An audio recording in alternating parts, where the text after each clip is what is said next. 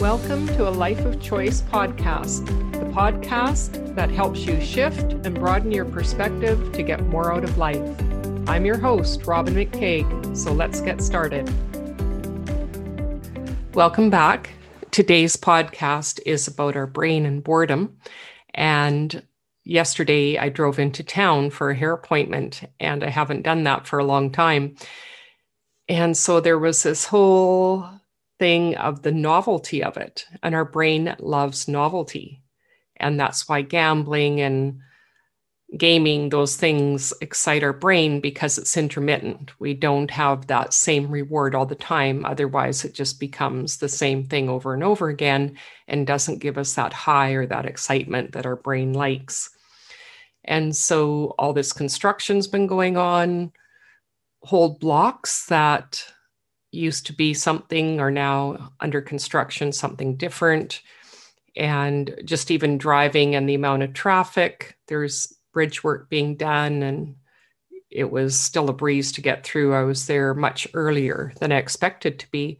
And it was kind of fun. I walked around and I love some of the old buildings. That's part of the problem, I think, is for me, it's like we've had so many beautiful old buildings, and sometimes I give way to more modern things. And there are certain buildings that are heritage. So those are being preserved, thankfully, though that wasn't always the case, which relates a bit in some people's mind to nostalgia, how things used to be. So there's been some new studies and books out on this area as well. So boredom does affect the quality of our memories. And so maybe we're not remembering what we really want to, that we remember something else, or we feel some memory is elusive. And this can affect our motivation. So this is something I've been talking about through COVID, where our motivation is reduced because of the parts of the brain that are involved. The good thing is our brain is flexible. There's a thing called neuroplasticity where our brain can relearn. And I've been talking about that for a long time, where just switching up our routines can give our brain that novelty to create those new neural pathways. And that's what we need to do when we're creating new habits and ways of thinking, is to create those new neural pathways. The good news is we can rebound. So once things are whatever our new normal is, and when we're not feeling as much stress, or maybe those feelings of grief and loss that we may be feeling because of things that we can't do or connections that we can't make, then that comes back. So there is good news in that way. So the other study, actually it's a book that's recently out, around boredom and nostalgia, and how nostalgia was actually created through marketing.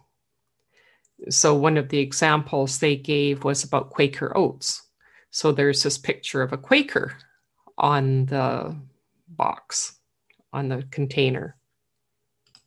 And how many of us would even know or have experience with that type of Quaker? There may be modern day Quakers and people in that community, but we don't have that lived experience. But there's this marketing that was created to make us feel nostalgic for something that was in the past. And the thing is that the past is not necessarily any better, but there's this creation of this longing that happens. And we think about maybe the parts that we did want that were comforting, and we would like those again. The problem is we can't recreate that to the same degree. We can have new experiences based on those and learn from them. And at the same time, we cannot go back there and relive that. It's just not possible. Even if you got rid of all your technology and everything else and had simplified your life, is it still the same? Well, your interactions are going to be different. You're a different person. We all grow and change at different rates. We're different people as we move along. Just like with motivation, it changes over time. What's important to you? And that's why when I do a motivational map with a person or a team or a couple, it's great to redo it 2 years or so later, or if there's a big change in your life, to see how has that changed? What is driving your behavior? Because our basic personality stays the same, but how we view the future, how we view the past, and the present, actually the past is our personality, so that's more stable, but how we view our current life and how we view our future changes over time. So that's why motivation changes over time.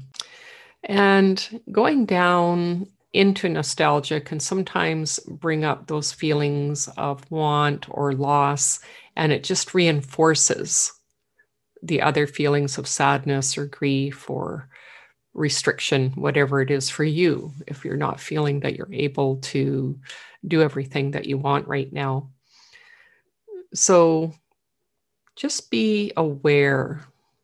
Awareness is key as always. What am I feeling?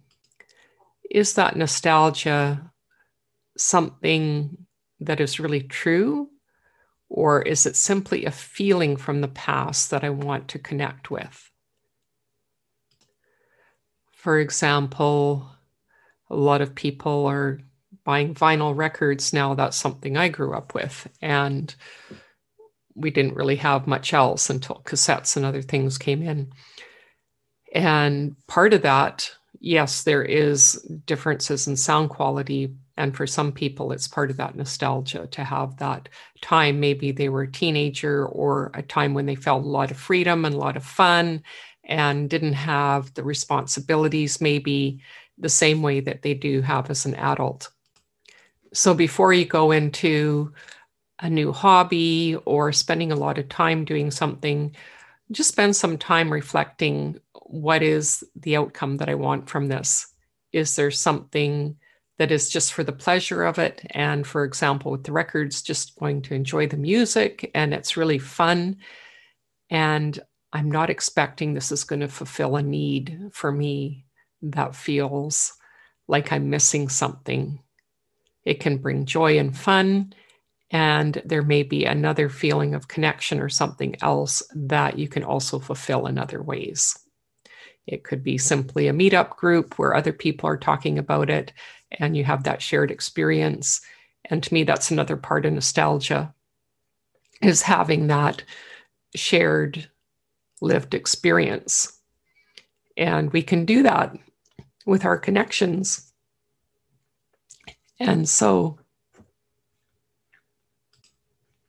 just be more discerning and aware as you make choices, as you go through, because some of the decisions that we're making now may not feel as correct, or you want to have some course correction after things settle into whatever our new normal is going to be.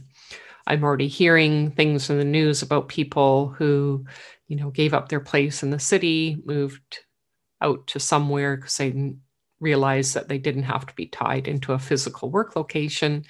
And they're realizing that may not be what they want long-term. And so are feeling challenged. How do they maybe get back into the market that they left? And that may not be as possible right now. For myself, even thinking about live theater, it's been fun to connect with people online and have the theater experience and then the connections in the community and talk about what is the future of it. And yes, I could move away, but then I'm going to miss that shared experience when we come back to live theater, which we all know will return. And so be thoughtful, have some reflection, and I wish you a wonderful week. Bye for now.